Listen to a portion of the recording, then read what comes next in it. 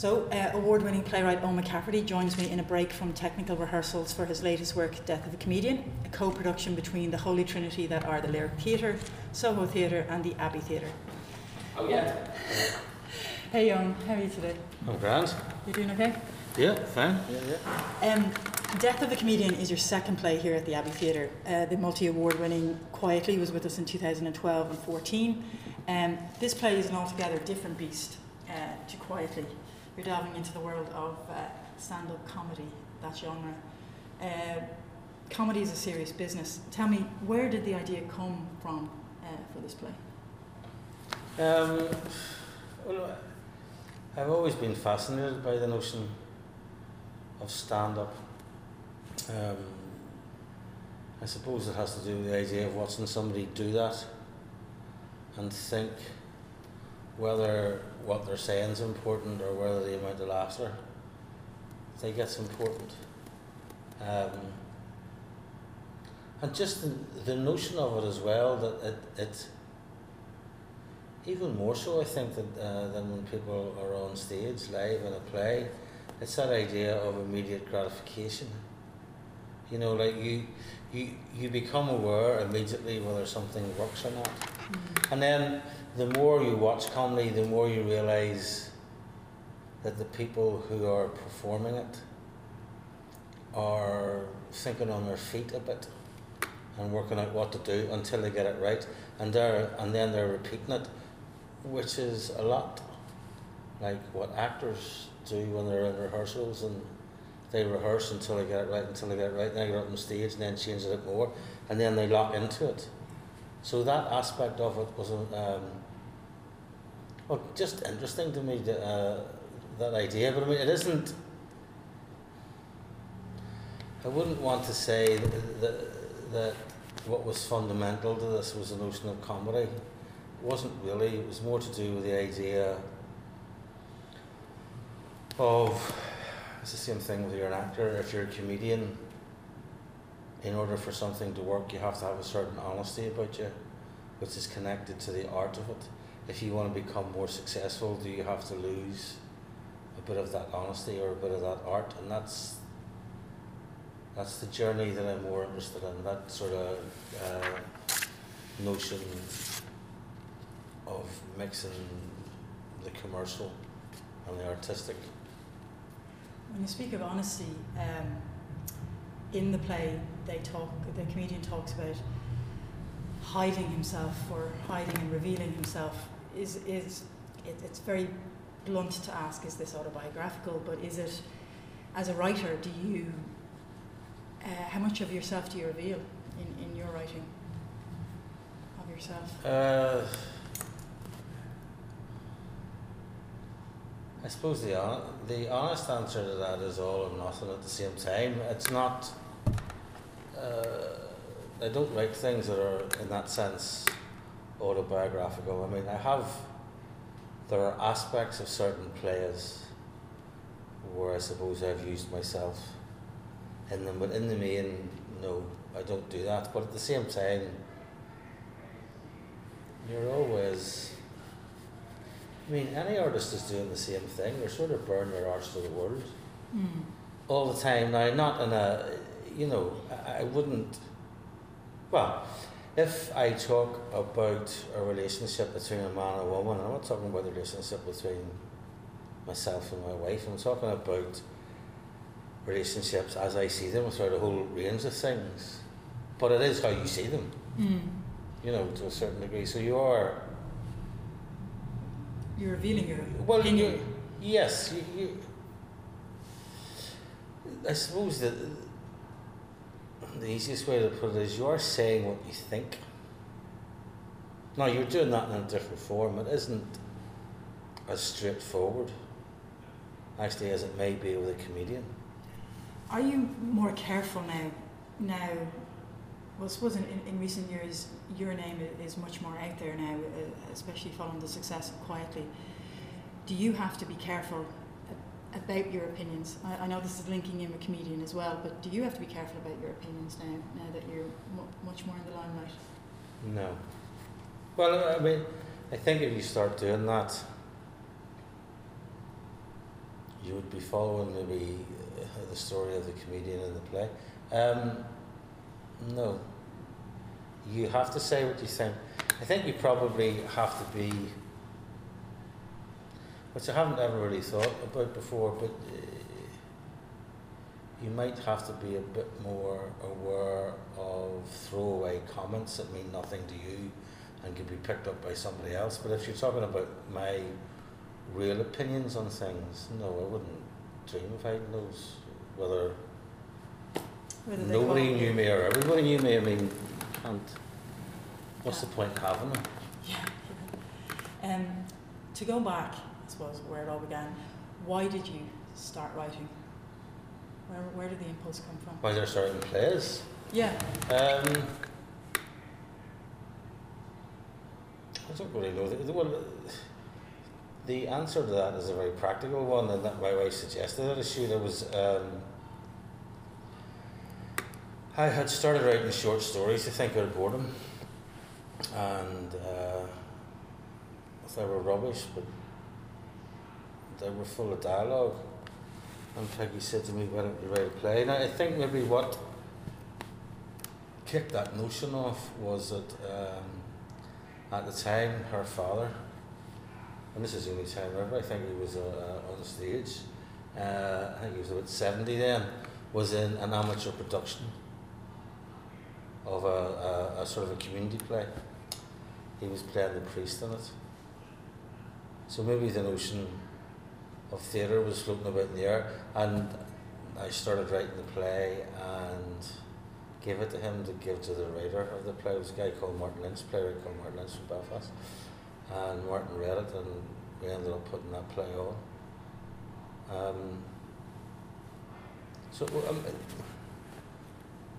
I mean, I didn't ever think I was going to end up a playwright, but I don't mean that.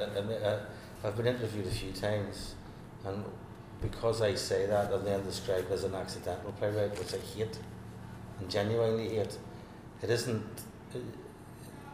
Once I'd made up my mind to do it, there was nothing accidental about it at all. It might be to do with circumstances at the time which I didn't realise, but that you know, that sounds as if I had some type of talent that I didn't realise, and somebody spotted it and I was picked out. It wasn't like that at all. Why I kept on doing it, I think, was at the start somebody told me I was good, and that helped. And it was a mixture of sort of talents that my parents had that I didn't necessarily have in their purest form, but came out whenever I was writing. My mum was a very, very good singer. I can't sing a note, I can't play an instrument, but whenever I'm writing there seems to be a musicality to it, in my head anyway. There's a beat or something. Yeah. And my dad was like a barroom sort of philosopher type storyteller who was inventive with language, and that as well. Those two things merged. It's funny that you mentioned the musicality, because I was going to ask you a question about whether when you write, do you listen to music, or you know how that happens, because I don't know what struck me about your writing that had some sort of a soundtrack to it. Is there any music apart from? Do I listen to music? No. No. That's funny. No, there's a. I speak it out whenever I'm writing it, and there has to be a flow to it. There has to be a beat. I don't. That's the only way I can describe it. Actually, I mean, I don't. Which makes it.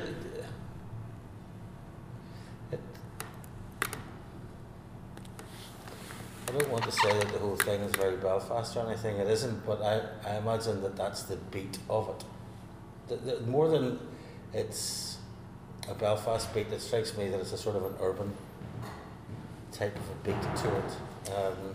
I read somewhere that what you just said there, that you're interested in creating, well, what I read was that you're interested in creating a new Belfast theatrical speak.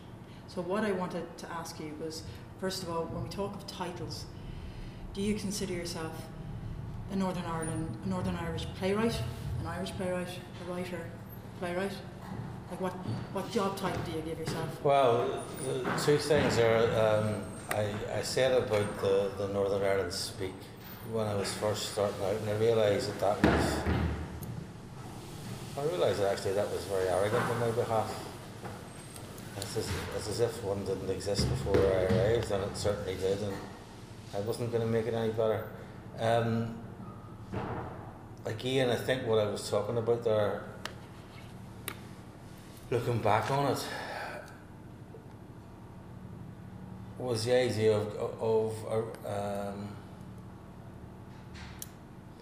arriving at some type of language that sounds both real and poetic at the same time. Now, not poetic in the sense that poets write poems. Again, back to the beat of something, to the flow of it. I don't like the notion that you ascribe a nationality to your job. You wouldn't say you were an Irish accountant. I know, but So why do we I'm do not that? an Irish Anything playwright, I'm creative? just a playwright. Is it so? It's not like I know. Well, I don't tend to think do that I do describe. I mean, I'm not. Oh no, it's definitely others. I'm not describing Belfast. I wouldn't know how to describe Belfast. I think even people suggesting that is a nonsense. I think things like that are. They're there to characterise things, they're there to say that this is this type of thing, but I mean, I never think about it like that. I don't. Belfast is a place of, I don't know, 250,000 or 300,000 people. How the hell am I going to describe it? I don't. You know, maybe having the beat of a language is far different from trying to describe a whole city. I've never tried to do that. Mm. When you think of a writer, I always think that they need to remain true to a voice, whether it's a voice inside their head or their one true voice. Would your true voice, though, have a Belfast accent? No. But it does have a beat. What's a Belfast beat? Well, as I say, I think it's an urban thing. I think that there's a certain tempo to it. It's quite quick. I think in style, I mean, it can move quickly from being. It can move quickly from line to line, from emotion to emotion. So there is maybe a staccato type feel to it. I don't know, maybe that's the way to describe it, but yeah. Okay, tempo. Yeah. What drives you then? What pushes you to put pen to paper, or put? Do you actually write pen to paper, by the way? Or I do. Is it? I do. Yeah. Well, at the start of the year, I write the first draft longhand, and then when I put it on the laptop, that's the sort of second draft of it. See, that's a very. I don't mean to be shitty about this, but that's a very difficult question to answer because there is no. The more often I do this, sometimes the drive to do it becomes less and less. And then there are other times when I think I should. I should be writing another play. There are times, mainly actually when plays are on, I sort of think I should stop or something. Not that, or I get lost in what I'm doing, so there isn't. I think it's the same. I'm at pains to sort of stress this all the time whenever I'm talking to people and students and things. I don't see this as being any different from any other job, and I've been doing this now for 25 years. So sometimes I'm more enthusiastic about it than I am others. It isn't all the time that I think that I must be doing this because I have something very important to say and that's what drives me on. Mm-hmm. It isn't. I was watching football the other night and one of the commentators was talking about a penalty decision, and it was to do with handball, and the commentator said that guy's hands were, his arms actually were in an unnatural position. And I immediately thought, shit, that's a good title for something. down on natural positions. And I have no idea what that means, whether that will ever see the light of day, but it struck me, so that to me was an inspiration to do something. So it made me start thinking, I wonder, should I be writing a play about sex, unnatural positions? Is that about relationships? I don't know what the hell it's about, right? Yeah. It's that. But I mean, how do you explain that? That isn't an ongoing thing. I mean, the easy answer to that, the glib answer is money. Okay. Because I'm a playwright and I need to earn money and I'm a job playwright. So once I finish one, I have to do the next one. Do you think there's a hypocritical standard there then? That those of us in 9 to 5 jobs are, there's no pressure on a plumber to be a great plumber, but there's a big pressure on a writer to be a great writer. I wouldn't say it's hypocritical, but I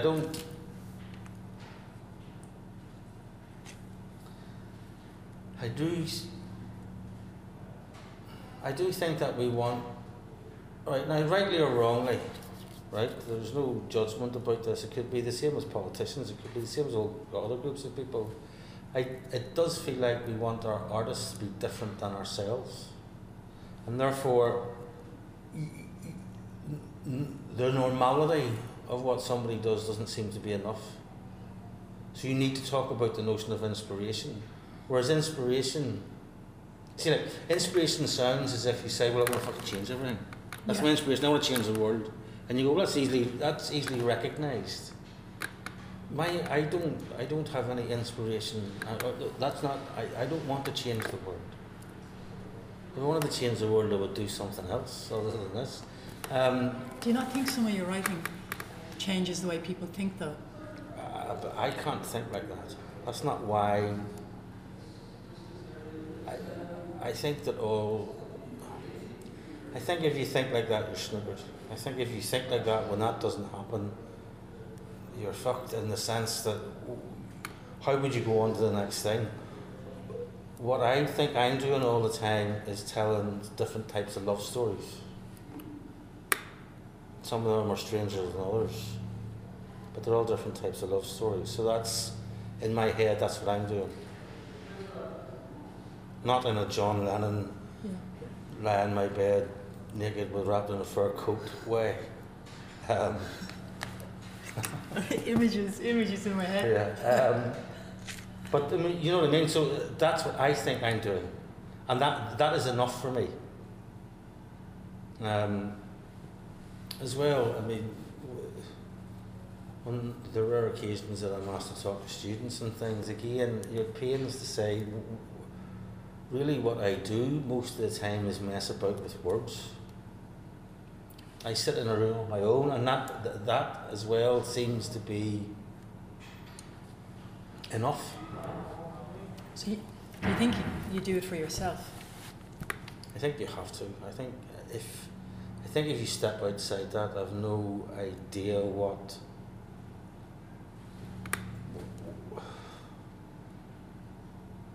you know. If you step outside that, you have some type of profit complex about you, that you have something important to tell the world. You can tell the world what you think you should tell them. If the world thinks it's important, fine. If they don't, fine. You spoke about earlier about someone saying your work was good. Whose opinion do you listen to? Whose opinion do you listen to?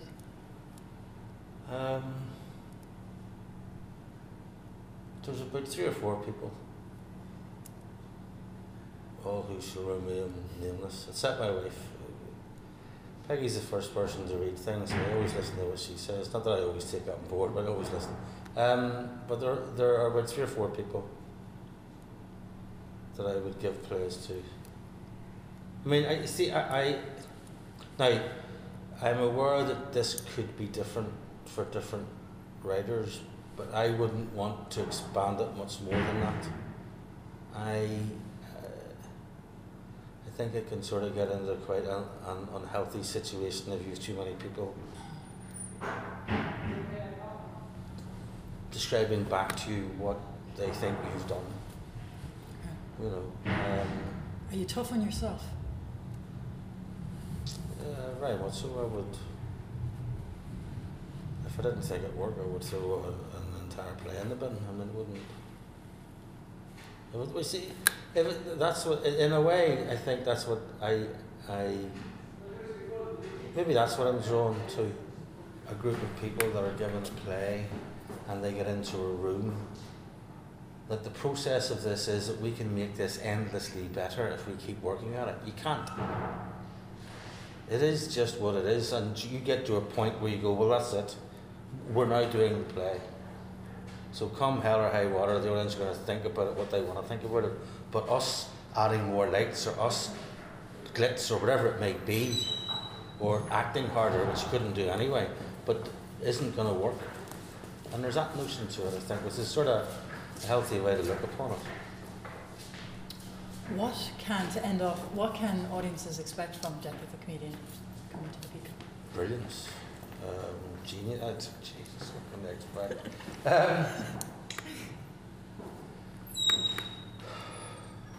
Well, okay. It's a bit different in structure than what somebody who goes to the theatre might normally see. It's a play about comedy.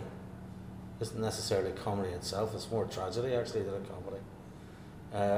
We'll see excellent performances and a great production is what we'll see. Whether they see any good writing or not, I don't know. They'll have to work it out for themselves.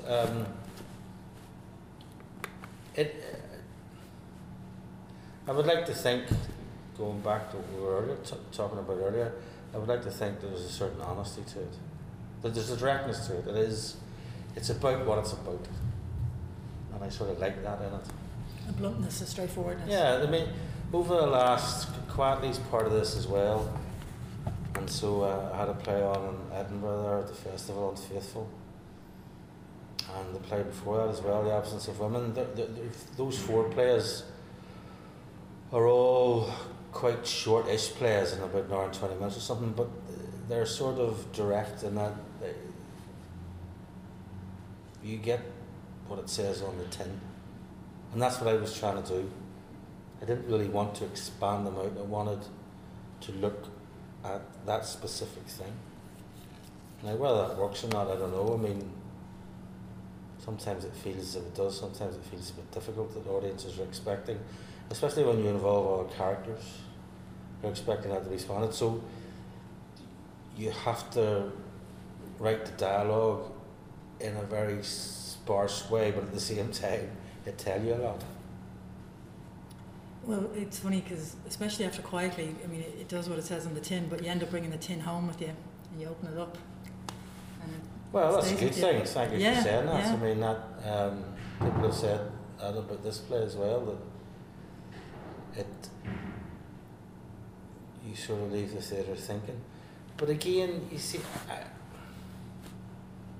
audiences can only say that. Mm. I don't know of any artist that would be worth their salt would be saying that they wanted audience, like whether they're sculptors or painters or musicians or anything, whether, you know, I want to make people think. I mean, people think all the time anyway. There's no need for us to. You can't control that experience as much as you try. Exactly. So it's all to play for. Thanks very much, John. That's all. My pleasure.